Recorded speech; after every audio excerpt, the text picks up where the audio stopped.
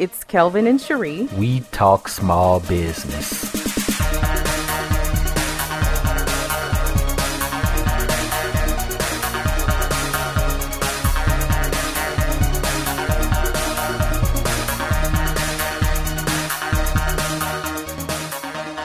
So, should you target friends and family for your primary source of revenue when starting your business?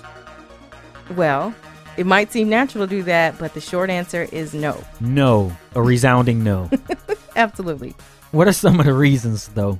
Well, one of the first reasons is that you haven't made any credibility with your friends and family for what you're doing for your business, your product or services. They don't know you in that light. They know you personally. They know, you sitting around at a barbecue or something.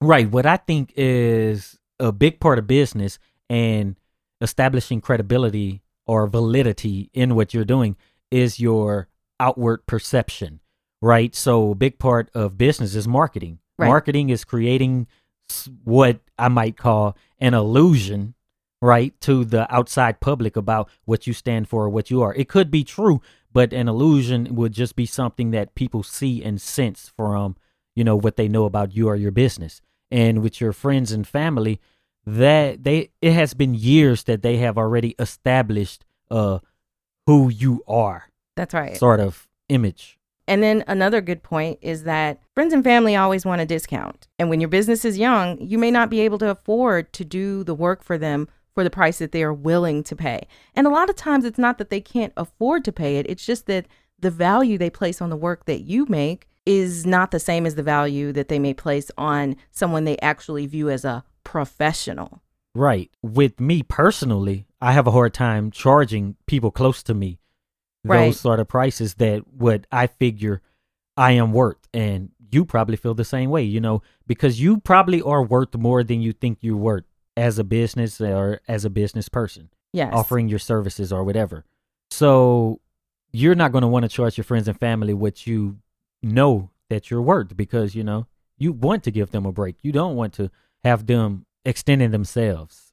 Right. And so maybe that's something that you can do once your business is a little bit more established, when you can afford to do projects for free. I mean, there are people in my life, one or two, who I've offered to do voiceovers for free and things like that. Like I'm not going to charge my sister. I'm not going to charge your sister. Right.